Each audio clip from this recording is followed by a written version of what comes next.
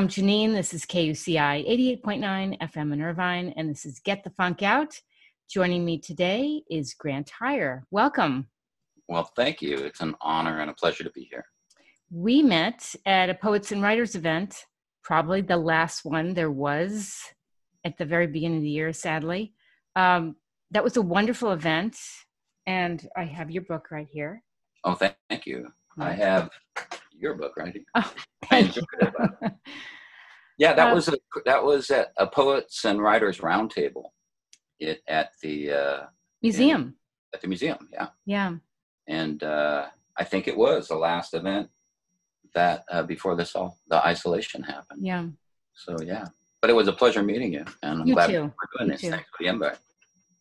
I have a question before we get into your current work. At what point in your life did you turn to poetry, or have you always been a writer? That's a good question. I've always been a writer, I would say, if those are the choices. I think, it's just something I've always done. And when people ask me, where do you find the time to write? When I try and figure that out, I think, well, I don't think that's the right question. I think that question misses what it is to be a writer, for me at least. I know every writer is different, but it's just the way I process the world. So yes, something my parents tell me I was reading by the time I was 3. I had an older sister who was teaching me, and I was one of those kids who read the dictionary and looked up etymologies and was sounding out words. Just always, my grandparents and parents were telling stories and reading to us, and I was fascinated by the world. And I wrote, it was just, I think art is, in general, all the arts are a way of, again, I'm going to qualify it. It's a different process for every artist, but for me, it's a way of understanding the world better. So it's just a way of breathing. It's just a way of taking in the information or hearing a phrase or thinking about something and doing that on that canvas instead of all internally. Yes. And then seeing, I understand, it's like circling the flame of truth, that my paintings will do it, or my music will do it, or my poems, or something will get me closer to that reality, that truth, the emotional truth that I seek most times in my poetry and understanding. And so it's not that I turned to writing. I think I've always just done it because I've always been in love with words. Yes. And I see it as a way of seeing the world. It's not a switch I turn on or off and say, suddenly I'm going to be a poet now. Right. Yeah. And I know for me, I have been driven to write, where I all of a sudden have this moment where it's like exercising. I have to go be alone and throw myself in front of a notebook, and off I go, because my book was written in a notebook wherever I went, on a plane, in a library. And just the act of creating characters or words, and it's an amazing way to process things, but also to, I don't know. I felt like I go to somewhere else, and I feel better after that few hours of writing. Yep. And if I don't, for any extended period of time, I'm not centered. Right. It's just something that I always turn to and do it. Yes. It's interesting. When I was, I just finished the book. The manuscript I'm working on now is, it's called Lyre, 394 Poems in 365 Days. And I wrote a poem a day as part of an April 30 for 30 challenge that the poet Lorene Delaney Ullman, I've been in a writing group with her for years, decades, and we're in a poetry reading group, and she just threw out an invitation saying, do you want to write 30 poems in 30 days for National Poetry Month? Mm-hmm. And I immediately said, no, I don't have the time. And as soon as those words left my lips, I went, really? You write every day anyway. Yeah. So why not try and finish a poem? And then I thought, well, then it's forcing it, and I don't know. But I love the community I love seeing my other poets' words, and I thought, I'm going to regret it if I don't. Yes. Was my first. So I said, yeah. And so I did 30. And at the end of April and May, I went, anybody from May? And nobody did. And so I just did it myself. And then June, I threw out the invite again, and 2 other poets joined. And so I just, every month I went, and it was like exercising. It's exactly what you mentioned. Yeah.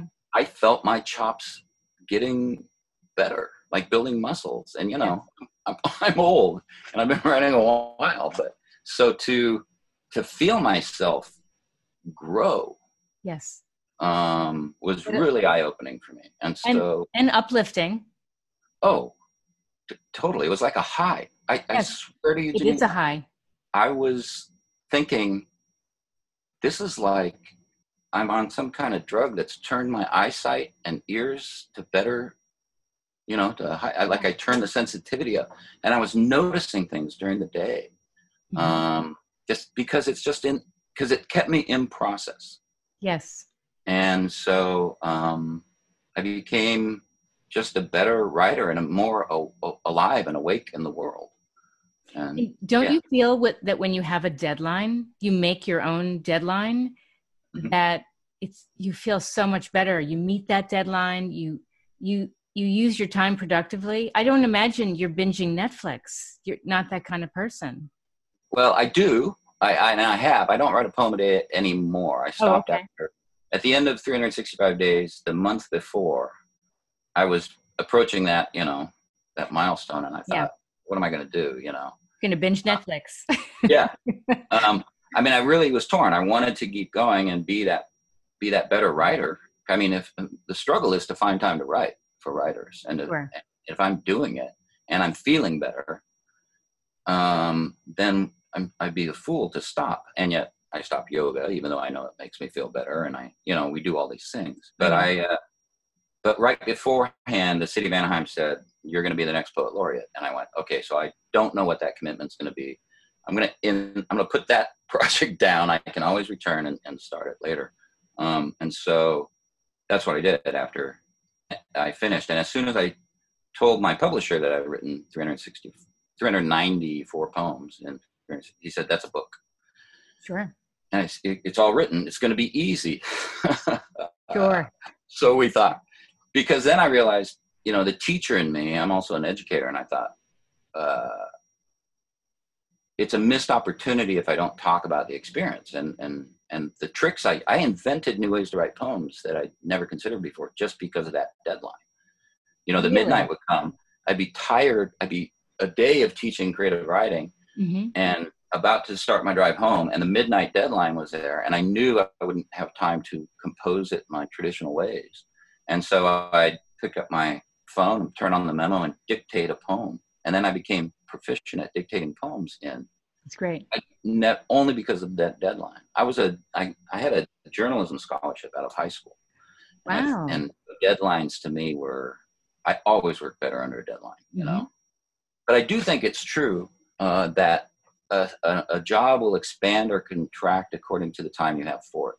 So if you have, 8 weeks to build a fence before the relatives come or whatever. Yeah. It'll take you 8 weeks to do it as a rule. I mean, just generally. Unless you don't like them and you tell them it's going to take 16, sorry. Yeah. Fill the house with uncomfortable furniture. Yes. What was it like when you found out you were going to be poet laureate? I wasn't sure what it involved. I mean, it was a high honor. What does it involve? Well, it's the title is the Poet Laureate for the City of Anaheim and the Literary Ambassador. And traditionally, the Poet Laureate got a butt of sack, which is, when I say that, when I visited schools, the kids all laugh, especially the younger ones. Yes. But that's basically 126 gallons in a wooden cask that they called a butt, I guess. And the sack was sherry or some kind of alcohol. It's in Shakespeare quotes it, I think, in The Tempest. Okay. Stefano wrote in on a butt of sack or something. Butt of sack. So I always like that. It was not a paid gig, although some poets laureate get some kind of stipend to run programs. I was the first, so I was kind of setting it up. There was nothing before me. And so because I'm an educator, I focused my efforts on visiting schools and the underrepresented communities, and giving away books and class and setting up readings and workshops. That's I set great. up workshops for refugees where they're writing in their own language about their experience.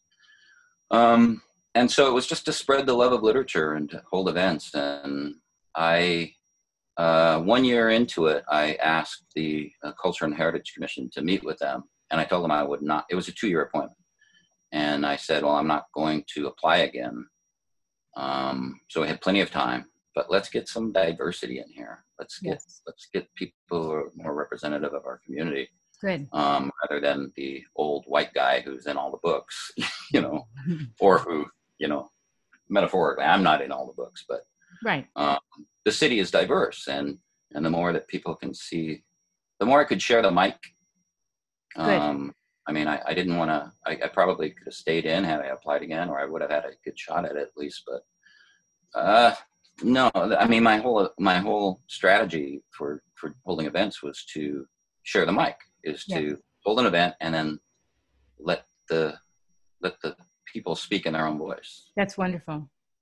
Yeah. So growing up, I was a little challenged with poetry. I think I remember something called, is it ionic pentameter?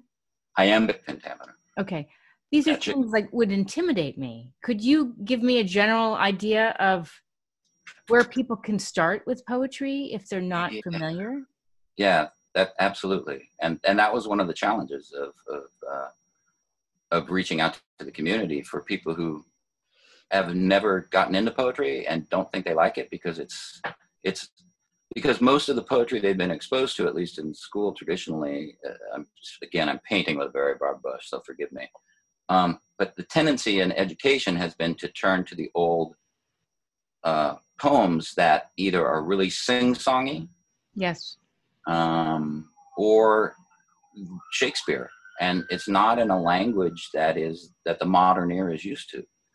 And so if you're only exposed for a short period of time to it, you don't get into the natural rhythms and hear the beauty of the language and the music that Shakespeare had. And he did. So iambic pentameter, Shakespeare wrote most of his plays in.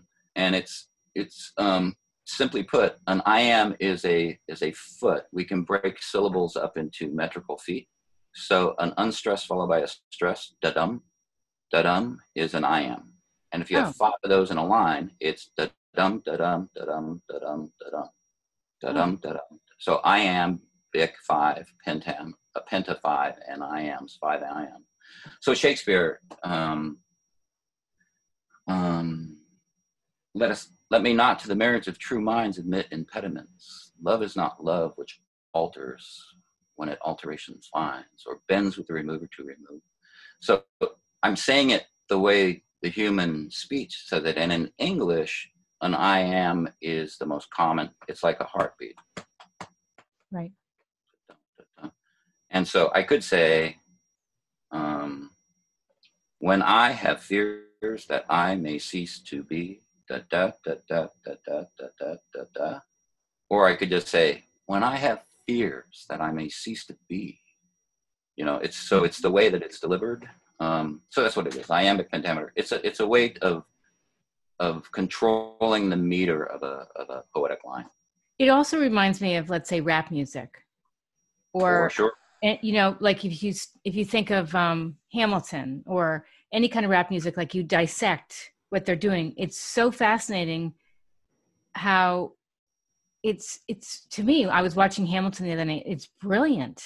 It is. It really is. It's mind-blowing brilliant. And I'm sure from a poetry perspective, yeah. It's beautiful and so great to hear that and to see it be so popular. But you know, music is the close sister of poetry. Yes. The troubadours were doing verse and storytelling and narratives and using all those techniques. And as they come through a town, they use repetition so that the ears could remember it the next time like, around. For instance, like, are you thinking of like Buddy Guy and blues and? For sure, that's a straight formula. Blues is a formula, and so it's all musical. And if you look at the terms, you know, there's beat and rhythm and breath and song and pitch and all of those things are happening in the arts, in both poetry and music. And Yeah. so, yeah, it's very closely related. It's interesting. Is it hard sometimes for kids to wrap their brain around the concepts you teach? Not when I found no. Good. I found if it's presented in a way, one of a technique I use often when I was visiting kindergarten classrooms or K-12, but it works everywhere, is I'll say, okay, just listen to this, and I'll go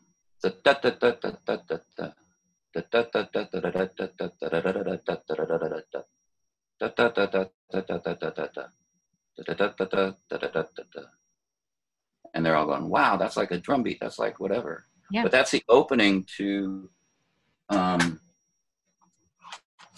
this book, Untended Garden. So I just did in the meter, as what you said, I went da da da da da da da da, which is iambic.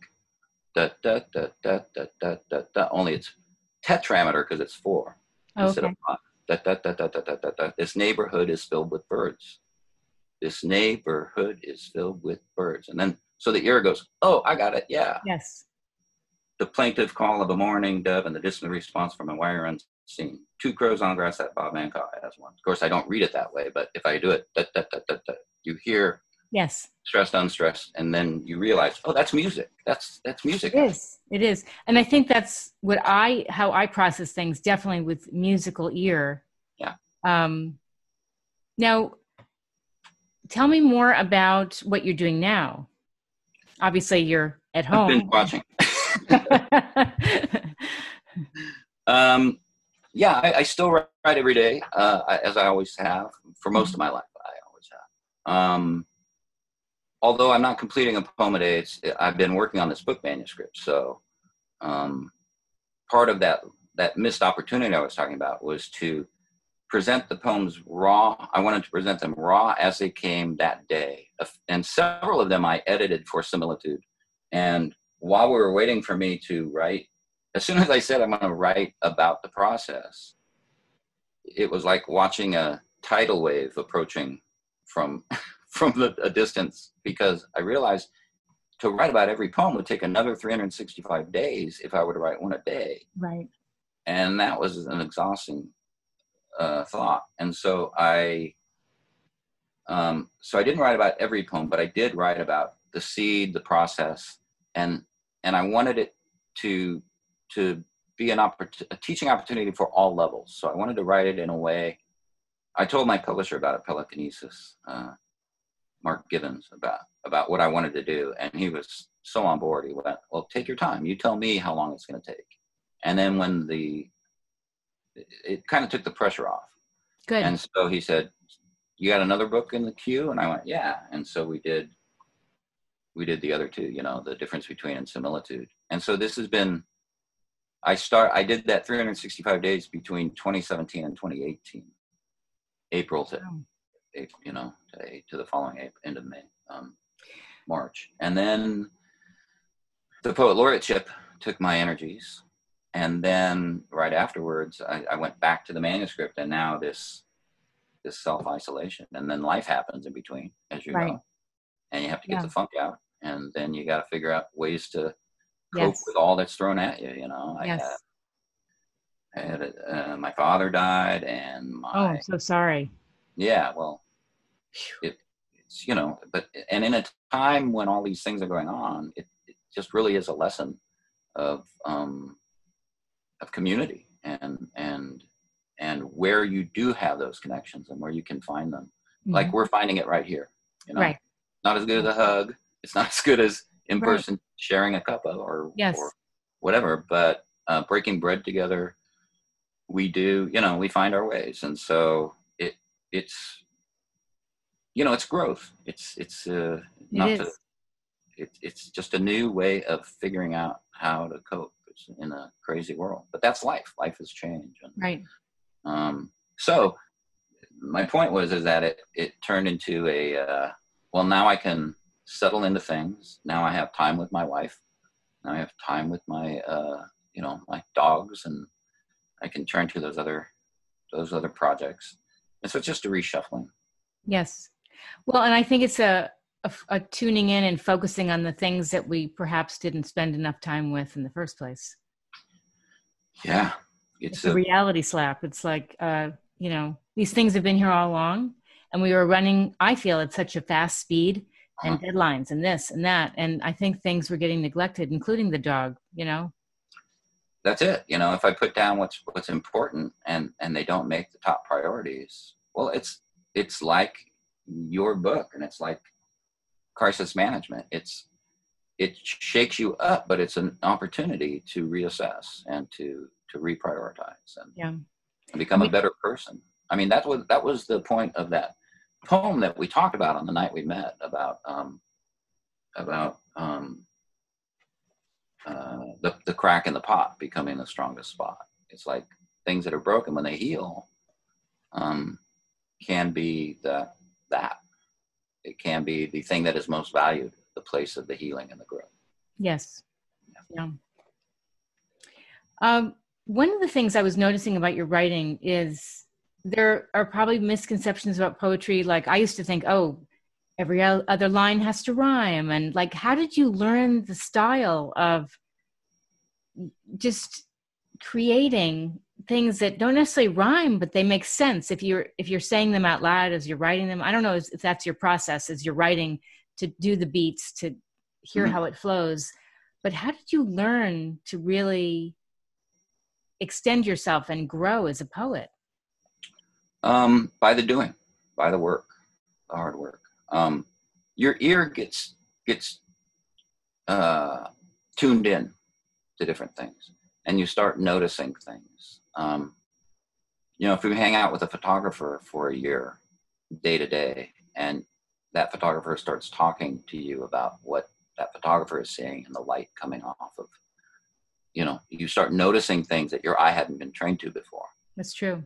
And at the end of the year, you'll be seeing more like a photographer by learning to do.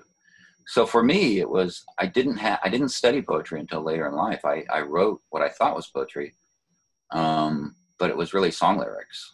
I mean, every record album I had, I'm dating myself, I had stuffed with notebook pages where I wrote down every lyric, every ooh and ah and beat and breath. And I just was just the words. I was just, into that, hearing that. And so when I started writing myself, it was in the form of a song lyric. It was very metrical. It was very rhymey. Mm-hmm. And I did that for a decade and I called it poetry. And then I didn't realize until I really started studying poetry that wasn't what poetry was being defined as. Yes. Of course, poetry shifts, it's like language. English isn't a living language, and the definition of words are determined through usage. So what a word means is what it means when people use it. And so there is no one set definition inherent in that word. The roots of the word still hold, the etymology hold that. And so I came into the process of writing poems already with my rhyme and rhythm, like really ingrained. And then I remember in 72, again, I'm dating myself. That was the first time a poem came without rhyme that was in a voice that still had music, still had meter, but it was disguised. Mm-hmm. And I went, oh, that's different. That's really a new maturity in my voice. And so and that's been something that I've kept ever since, is that my poems have a lot of craft and internal rhymes and rhythms, and that I try and disguise so that if somebody reads it, they won't necessarily see that happening, but there'll be enough callbacks to sonics, like assonance, the repeated vowel sounds, which is close to rhyme, the a in this word and then the a in a word. Yes. Or an O and an O later. It is a little bit of music. It's a little ear candy. And if you string those together and you do that just daily, your practice then it's like composing. Yes. Composing music. And so it's a whole language. It is. It is. It is an artistic language. And then I found the same is true in music and in painting. You know, you're finding that balance and the colors and the callbacks and the complementary things that are happening. I think all the arts are related. I think they all come from the same source. I think personally. So too. Yeah. Is there anything else you'd like people to know about you? I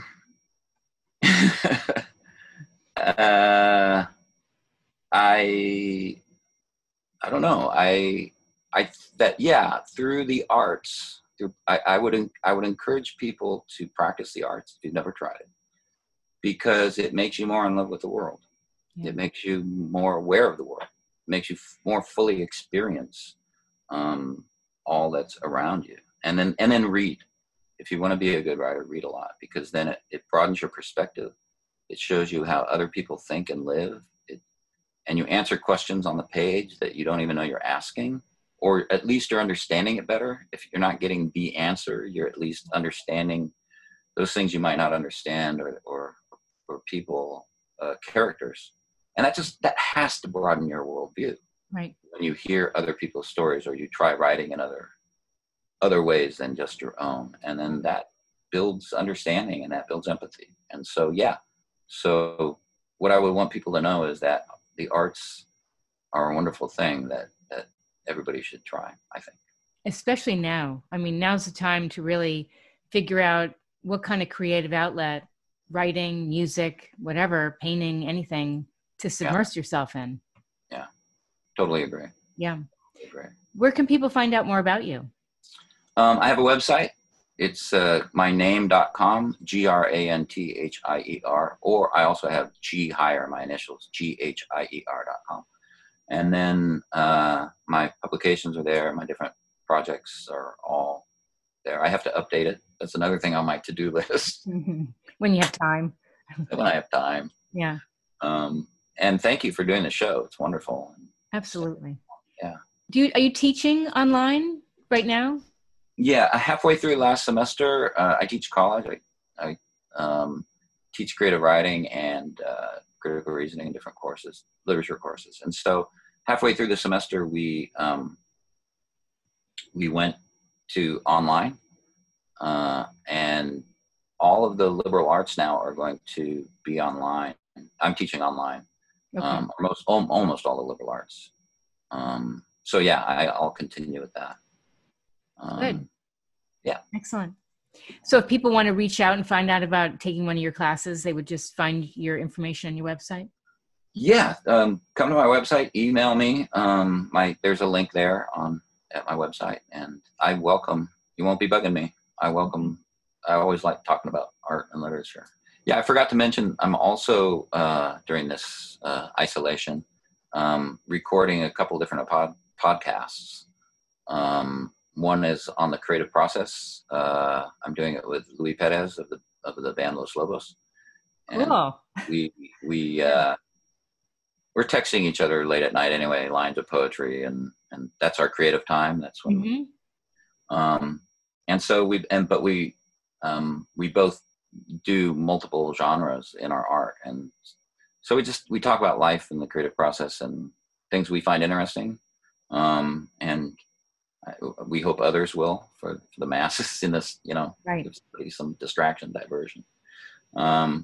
And so we're in the process. We're recording them now, and we'll put seasons together and release them soon, I hope. You know what I wanted to ask you too? Yeah. Is what do you do when I don't know if this happens to you, perhaps, when you feel burnt out, when you feel stuck, when you go to the paper and nothing seems like it's really coming out right? Do you step away and go do something else? And what would that be? Yes, sometimes. I tend to stick with it. I find there's so many different ways to approach, to find your way in, that, in fact, that's what I write about in my book. The index are different ways to get into to the writing, to start the process. From the tabula rasa, blank your mind and just see what happens. But when nothing comes, then what? Right. So little exercises like pick a line that you like, that you admire, either from a poem or a novel or any piece of writing, and then look at it and try either, and then imitate it in some way, either the beats like we talked about, or the vowel sounds, or the number of words, or come up with opposites, right? You know, if it says the day was growing, you could go the night was shrinking, and it just gets, it's like a push start, and pop the clutch, and you go. And then and then you have to learn, part of that training is to let the writing become what it wants to be, and not force it too much. So yes, you're in control, and you have to control it and make it a good read and make it understandable, or at least whatever it is your goals are for writing. But I find that the more you listen, the more you let it come naturally, organically, and follow it, the more it seems like it has a life of its own. And it starts, like, I don't know where a poem is going. Almost all of my poems, it'll start with a seed, a word I hear, or a line that I like, or an event that makes me wonder, or a question. And as soon as I start writing, I just follow it. And it's almost like I'm surrendering it. Surrendering myself to just follow whatever. I mean, it's my thoughts, right, on one level, but also there's some kind of thing I can't explain that just happens. And so I would say stay at it, and look at the different. There's a million ways to prime the pump, and they're fun. You know, they're growth. Right. And at the end of it, you end up with something that you never would have had you not tried it. And then you flex that, you've grown that little new muscle. It's what, in teaching, what we call scaffolding. This Lev Vygotsky, it was this incredible brain who pioneered. I'll just do a little aside. I'll try and make it brief. He was in the former Soviet Union. He went to college. He studied literature. He wrote his thesis on Hamlet, and right around the time he was about to graduate, they realized he wasn't enrolled. He was just going there, turning in the papers, doing it for the love of it. And then he did set design, and then he was a polymath. He just loved all these things. One of the things he loved was education, and how the mind works, and how the mind learns, and how it's creative. And so he studied the children of coal miners in the remote regions, and how they were taught and learned. And he came up with a phrase called the zones of proximal development. What is that? I use that in teaching. Okay. And it's also now become the norm. It's scaffolding. So imagine your knowledge base, your existing knowledge base coming into this interview. It was a circle or a throw of light. Okay. And then there's things just beyond that you have the capacity to get to on your own. So real learning happens within. But the teacher then points to that, and rather than give you the answer, says, well, if you know this and this and this, and we see this structure, what's there? And so then it's proximal to your knowledge base, but you develop it just outside that on your own, and that's how you grow knowledge. So a good teacher asks the right questions and points, and the student finds it within themselves. So if I say 1 + 1, this is a rudimentary example, but 1 + 1 is 2, and you know that 2 1s are 2. So if you pose the question, if you have 1 3 times, what do you have? So you're learning the multiplication tables by saying it in different ways that that turns on a light. And I'm a visual person. I'm a very visual learner. So what you did with the brain, and you're like this, and then this comes in, and I'm like, okay, got that. So so you just grow, and that's what the arts do. I mean, so if you try to a type of writing, my point was, if you try a type of writing that's beyond what you've tried before, you then have just grown, you know, and you've experienced more of the world. And isn't that what learning and arts? Yeah, and so it's so uplifting too. so uplifting and fulfilling, and you become that much richer for Yes, having seen that. So definitely. yeah, so I say try, push yourself. Don't take it easy. If it doesn't come, stick with it. The world is full of people who go, oh, I have that great book. I have that book. I I just know. haven't written it, Yeah, or guitar players who lost their calluses, who just couldn't find the time to stick with it. And that's where we are. I mean, I'm guilty of it in different me ways too. too. My Yeah, yoga, I know I'm happier when I'm doing yoga daily. yeah. Do I do it? All right, next time we talk, I'll be checking in. That's a deal. Okay, I hope we talk again. That would be great. that would be great. I've really enjoyed this. Me too. It's a pleasure.